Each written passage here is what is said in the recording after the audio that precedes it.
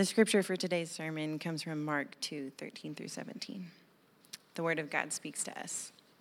He went out again beside the sea, and all the crowd was coming to him, and he was teaching them. And as he passed by, he saw Levi, the son of Alphaeus, sitting at the tax booth, and he said to him, "Follow me." And he rose and followed him.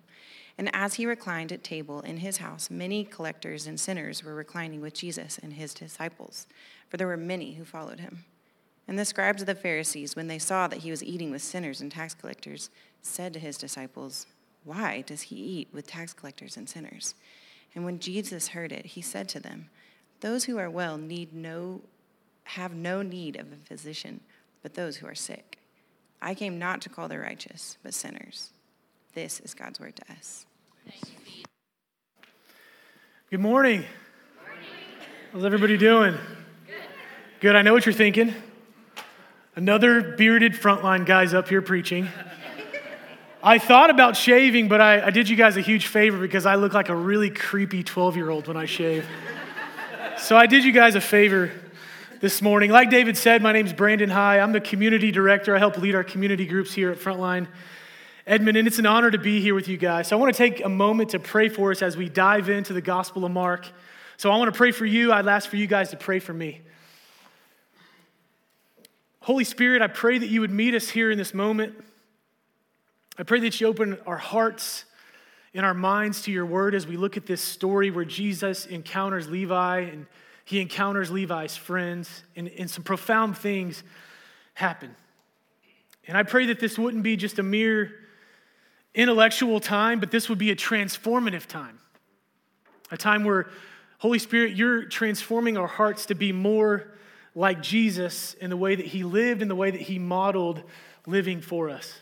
So Holy Spirit, again, meet us here. Open our hearts.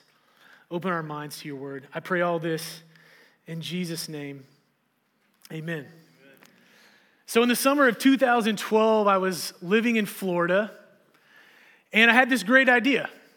I was going to teach myself how to surf. And so I'm out on the beach one day with my buddy, and he had rented a surfboard, and so there it was. I grabbed the board, I start paddling out into the waves. And that particular day, the swells weren't super high, and so I had to swim pretty far out to get to some waves that were actually rideable. So I get out about 300 or 400 yards, and I was feeling a little uncomfortable with that, but I was committed to teaching myself to surf. So I get that far out, I turn the nose of the surfboard towards the shore, and I just start paddling and kicking as hard as I can, trying to catch waves. And over and over and over again, I just failed. I couldn't figure out how to do this. Well, in the meantime, I'm getting pretty tired. And I look up and to the shore, and I see how far I've actually gone. I had paddled out 350 yards, but I was probably more like 500 yards away from the shore at this point, and I started panicking a little bit. I started freaking out internally, and not only was I freaking out, I was actually feeling a little bit exhausted.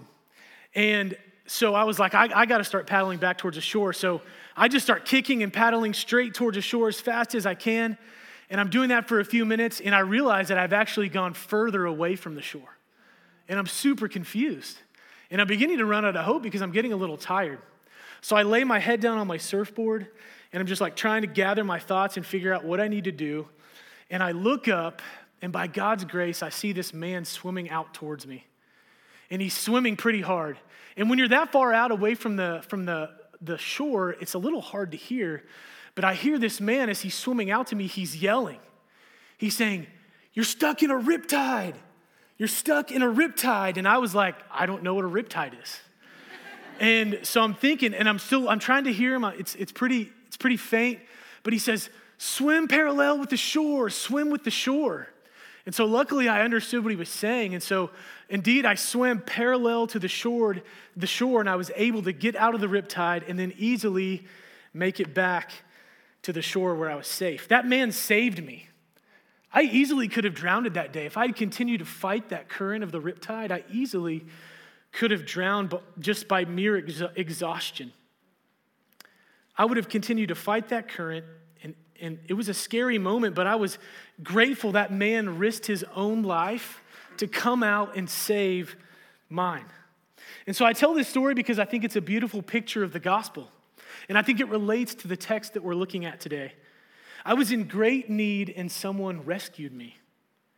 If you have your Bible with you, I encourage you to open your Bible to Mark 2, verses 13 through 17. The verses will also be on the screen, but I love you to read along with me if you have your Bible. So let's read the passage again. Mark 2, 13 through 17. He went out again beside the sea, and all the crowd was coming to him, and he was teaching them. And as he passed by, he saw Levi, the son of Alphaeus, sitting at the tax booth, and he said to him, "Follow me." And he rose and followed him. And as he reclined at table in his house, many tax collectors and sinners were reclining with Jesus and his disciples, for there were many who followed him. And the scribes of the Pharisees, when they saw that he was eating with tax collectors and sinners, said to his disciples, "Why does he eat with tax collectors and sinners?" And when Jesus heard it, he said to them, "Those who are well have no need of a physician, but those who are sick. I came not to call the righteous, but sinners." I believe that verse 17 is the key to unlocking this passage. And the idea is this, that Jesus came for sinners. Jesus came for sinners. He says, "I came not to call the righteous, but I came to call sinners." Jesus was and still is ushering in God's kingdom. It's a kingdom of grace. It's a kingdom of love. It's a kingdom of holiness, and it's a kingdom of mission. Jesus indeed came for sinners, and he is, we're going to see in this passage, a friend of sinners. Just as I was doomed to drown far from shore, exhausted and running out of hope, a sinner is someone far from God without hope until Jesus comes for them. We're all born sinners, and we choose sin until Jesus comes for us. We see today that Jesus came for sinners, and so my prayer this morning is to unpack why this is good news for you and I, and why this is good news for our city. So the first thing we see in verses 13 and 14 is that Jesus came for Levi. Jesus came for Levi. And so there are two other accounts of this story in the Gospels. One is in Matthew 9 and one is in Luke 5. So based on these accounts, we know that Levi becomes one of Jesus' disciples, and his name is also Matthew.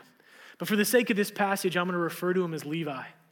And so Mark, in this gospel, is presenting Jesus and his message as being one that you cannot be neutral toward. Jesus has made some outrageous self-claims about himself. And he either is the Son of God, who is the Messiah and is able to take away the sins of the world, or as the Pharisees think, he's a blasphemer. So the scribes and the Pharisees begin to follow Christ. They're checking him out. They're eventually going to try to entrap him. And this pattern will ultimately lead to his trial and his death. But we see a familiar sort of narrative pattern in this passage. Jesus again is withdrawing from the crowd, trying to get away a bit along the shores of Galilee, but as usual, the crowd finds him. The word is out that there's this tremendous miracle worker named Jesus of Nazareth. And the word is out that he teaches like no one else teaches. And he's done things that people have never seen anybody ever do before. And so the crowd presses in on him. That's what we see. And when the crowd gathers, Jesus does the thing that is his very zeal to do. He preaches again the gospel of the kingdom. So this is the scene that we're setting here that we see in verses 13 and 14. As Jesus was walking along the Galilee, he encounters Levi. And Levi is a tax collector. He's there in his booth, and he's probably there to collect an outrageous tax from the commercial fishermen that are along the Galilee. So let's take a moment and talk about Levi. During this time, tax collectors were despised people. They were not very nice men. If lepers were despised for their disease, as David taught us last week, these people are despised all the more. And maybe you could say it this way. People feared lepers because of their infectious disease, but they actually hated tax collectors. There was a strong hate in their culture towards these people. They were Hebrews who worked for the Roman government. They extorted tax dollars from their very own people that essentially broke the back of the Palestinian economy. And they took a good portion for themselves. They became rich by extorting money from their own people. They were political turncoats. They were thieves. They were known for their lawlessness and immorality. And as a group of people, tax collectors had been excommunicated from the synagogue. They were even despised by their own family members. And as a group of people, they were so corrupt, they were not even allowed to participate in any of the courts. And so I'm going to propose that if any of us were choosing 12 men to bring the gospel to the ends of the earth, Levi would not have been on our short list. Levi wouldn't have been on that list. Based on who he was culturally, he would not have been on that list, but he was on Jesus' list. There's something very powerful about this moment when Christ looks at this despicable, immoral man who literally stands for everything that's opposite of what Jesus came to do and produce, everything that's opposite of what he was doing. And Jesus looks at him and he actually sees potential. Now, don't get concerned about what I'm saying here. He doesn't see potential innate in this man because you would argue this man has no potential whatsoever. What Jesus sees is the radical, transforming, life-altering, God-glorifying potential of grace in Levi's life. That's what he sees. You need no more argument in all of Scripture for the power and importance of grace than the calling of Levi. And I think if I could speak for you, the reason we are often maybe sometimes surprised at the calling of some of these disciples like Levi is because we mistakenly think we might be different. We mistakenly think that there must have been someone better than him, or that we in some way are better than him. And all of us are capable of everything that he was doing apart from the rescuing, transforming power of God's grace. Our hope is just one thing. It's grace, it's grace, and it's grace. And we bring nothing to the moment but deep, abiding personal need. It's the heart of the gospel. And the minute that we think that we don't need grace, we can find ourselves in big trouble. If we forget about grace, here's what happens. We get greater and our celebration of Jesus gets lesser. We get more excited about us, and by the very nature of that, we're less excited about grace. This is what we're about to see with the Pharisees. If you and I were to live on this earth for 10,000 years, we would need grace the next day just as much as we did the first day we believed. We are Levi. And it's shocking that God would have called any of us. It's a shocking miracle of grace. Jesus comes to Levi. He calls him to follow him. And by God's grace, Levi gets up and follows Jesus. He leaves behind his very lucrative job and begins following him. He goes from living the high life, being one of the most wealthy people in his area, in his city, to being a nomad, following Jesus around and camping with him as they were going from city to city, preaching the good news of the kingdom. This is a man whose very lifestyle would give you no inclination that he had any spiritual interest whatsoever. None. There's none. There's no hint. Jesus calls Levi away from everything that has excited him in his life up to this point. And so I would have expected Levi to respond in this way. Yeah, right. Like I'm going to leave my job and my home and follow you, the one who claims to be Messiah, who some think are a crazy man. But what does he do? He follows. And the reason is grace. Grace gives Levi the ability to respond to Jesus in this moment. Grace opens his eyes, opens his heart, changes his thinking. Grace even changes his desires and changes his perspective. And then he runs after Jesus. What an amazing thing that is. It's two simple verses, but very profound what the Holy Spirit is doing in Levi's heart in that moment. The same thing that he's done for those of us who call ourselves followers of Christ. Ephesians 2:8-9 puts it this way. Paul says, "For by grace you have been saved through faith. And this is not of your own doing. It's the gift of God, not a result of works, so that no one may boast." Nobody would ever be in this room. Nobody would ever change their schedule to attend community group. I don't believe anybody would ever read their Bibles and pray. Nobody would ever share the gospel with their friends and neighbors if it weren't for grace. Levi's story is indeed you and I's story. It's not that we're smart. It's not that we're more holy. It's not that we have the right desires. It's not that we have the right theology, even sometimes. We've been rescued from ourselves and sin by divine grace, and we should, as a people, praise God for that this morning. What a beautiful picture of God's grace that he looks at Levi, this man by grace, and says, this man by grace can be a part of my mission, a mission to bring the gospel to the ends of the earth. And grace yanks Levi out of his booth, out of the life he had constructed for himself, and it yanks him towards Jesus and after Jesus. And so I think this in itself would be a great sermon, but we're not done because what happens next is super important. So let me read again verses 15 through 17. And as he reclined at the table in his house, many tax collectors and sinners were reclining with Jesus and his disciples, for there were many who followed him.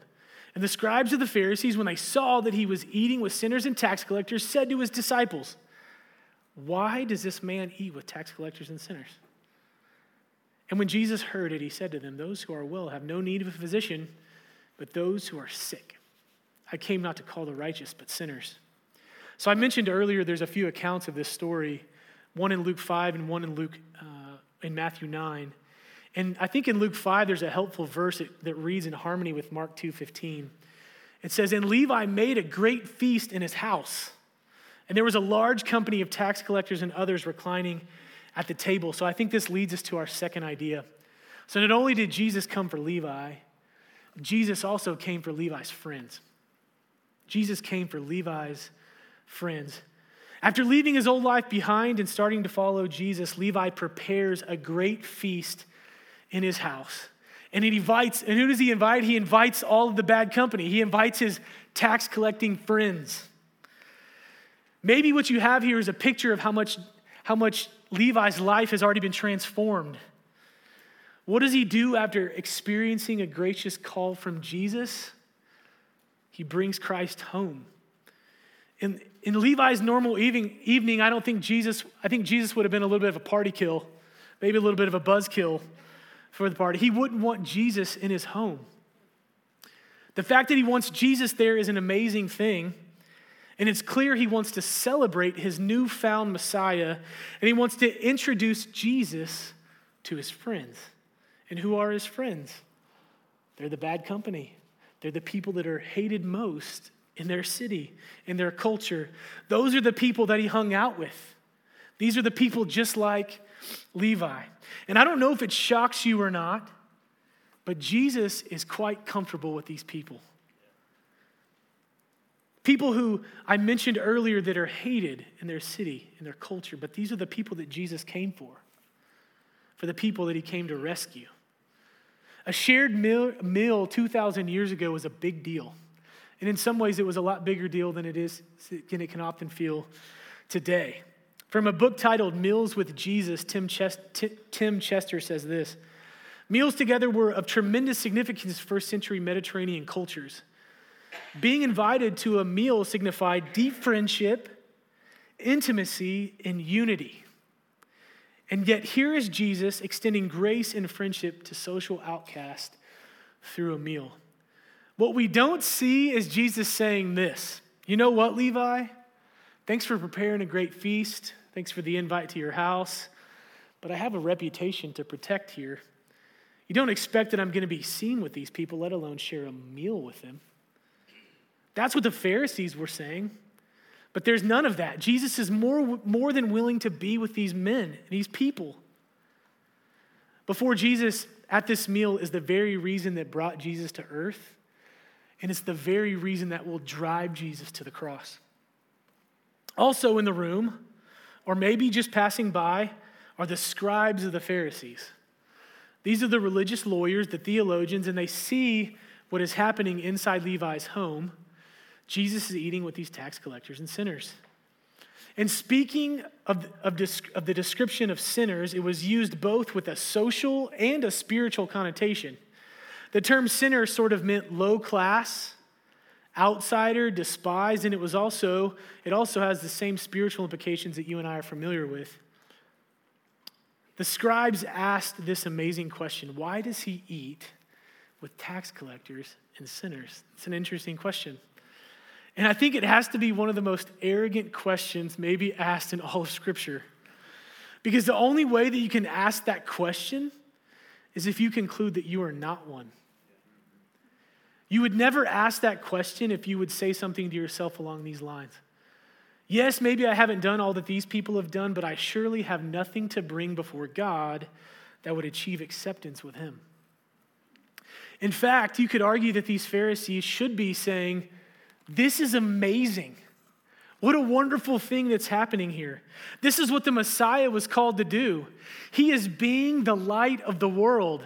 He's here to give sight to the blind. He's here to raise the dead to life. What a beautiful thing that he would seek and save such a people as these. This has to be the Messiah. This has to be the guy. Unfortunately, that's not their response at all. Instead, how dare he eat with these people? Often we can begin to feel comfortable in community surrounded with people just like us. But we see that is not how Jesus built community. Who would make you feel uncomfortable if they visited our church or your community group? Maybe someone who's a far-left liberal. Maybe an alt-right conservative. Maybe you would have trouble extending friendship to a person who's struggling in open and obvious sin. Maybe you'd have trouble extending friendship to someone who can be really self-righteous, like these Pharisees. These are important questions, I think, for us as a church to be asking. As followers of Jesus, it's important for us to remember to save a seat for the sinners at our dinner tables. Jesus came for Levi. He came for his friends. He's a friend of sinners. And I think there are two types of sinners in this story. First, there's those who are sinners but don't have sin as a category. They utterly don't know they're a sinner and they're blind to their sin. And as followers of Jesus, we want to move out into our world. We want to move out into our neighborhoods. And we want to be instruments of helping others see God's truth so that through us, through the message of the gospel, through looking in the mirror of God's word, that these people might come to a knowledge of their sin and find Jesus, the friend of sinners, his life, his death, and his resurrection. And there's a second type of sinner, the self-righteous. They can be arrogant, denying of need sinners. They are indeed sinners but refuse to recognize their own sin. Self-righteousness is a premier enemy of the work of God. Self-righteousness will crush our seeking and celebration of grace because grace is only ever exciting to a sinner who recognizes their need for God's grace. If you don't think you're a sinner, you're not excited that Jesus would come for you, that he would live a perfect life, that he would bear your sin on the cross, that he would purchase your acceptance, that he would rise from the dead, conquering death, and give you and me life. No one gives grace better than a person who is deeply persuaded that they need it themselves. A sense of personal need in a very healthy way propels not only our church and our lives, but our ministry. In verse 17, Jesus says the words again that unlock this entire passage. Those who are well have no need of a physician, but those who are sick, I came not to call the righteous, but sinners. If you're feeling healthy, it would be really weird to say this. You know what? I'm feeling super good today. I think I need to see a doctor. That would be weird. Jesus says, my message of hope is for sinners, that I indeed came for sinners. As the hymn says, not the righteous, sinners Jesus came to call. Paul says it this way in Romans 5:8, but God demonstrates his own love for us in this, that while we were still sinners, Christ died for us. He says it another way in 1 Timothy 1:5. The saying, or 1:15, the saying is trustworthy and deserving of full acceptance, that Christ Jesus came into the world to save sinners, of whom I am the foremost. That's the Apostle Paul in his perspective. Tim Keller gives us a really helpful quote here. He says, the gospel is this: we are more sinful and flawed in ourselves than we ever dared believe. Yet at the very same time, we are more loved and accepted in Jesus Christ than we ever dared hope.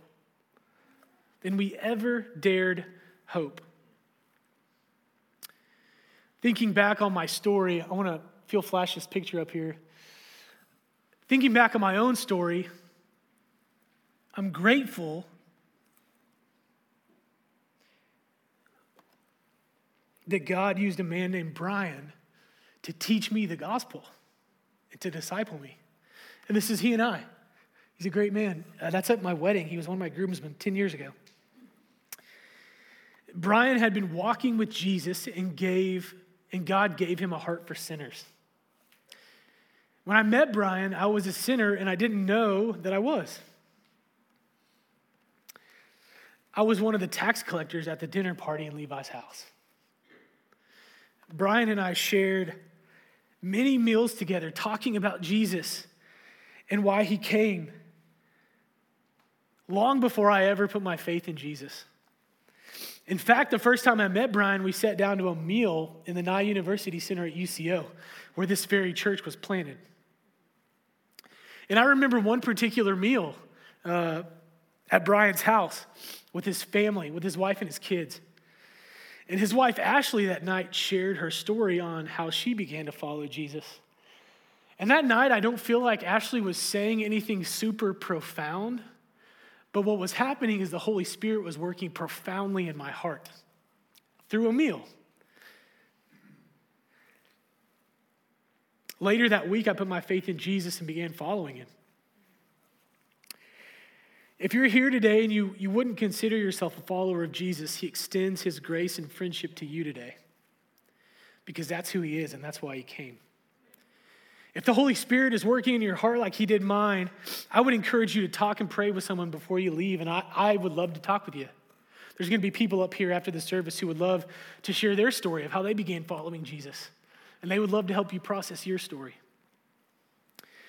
If you're a follower of Jesus in this room, in this church, we encourage everyone to be a part of a community group. Not just because that's a cool thing to do as a church, but because meals are opportunities for deep friendships and rich conversations.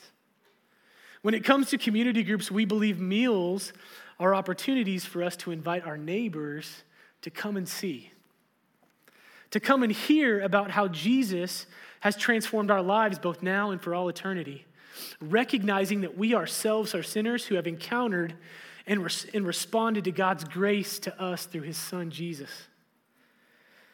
This meal that Levi hosted at his home was a missional gathering. He encountered grace through Jesus. He began following him and desperately wanted his friends to know Jesus as well. As a church and with our community group, let's fight for those who don't know Christ because they are the ones that Jesus indeed came for. Spending time with sinners and sharing the gospel is part of what it means to be a follower of Jesus. Levi knew this from the moment that he got up out of his tax collecting booth and started following Christ. He left behind his old way of life. He wanted his friends to know Jesus. Mark 2:13-17 teaches us that Jesus came for sinners. As a church, let's follow what our Lord and Savior modeled for us. So I invite you to stand and pray with me. Father, we are beyond grateful for your word this morning. We're beyond grateful that Jesus came for sinners, and he came for sinners like us. And he came for our friends, he came for our family members, came for our coworkers who don't know you. God, I pray that we would be a church that follows in the footsteps of Jesus in this way, that he has called us to a great grace and entrusted us with the greatest story that's ever been told.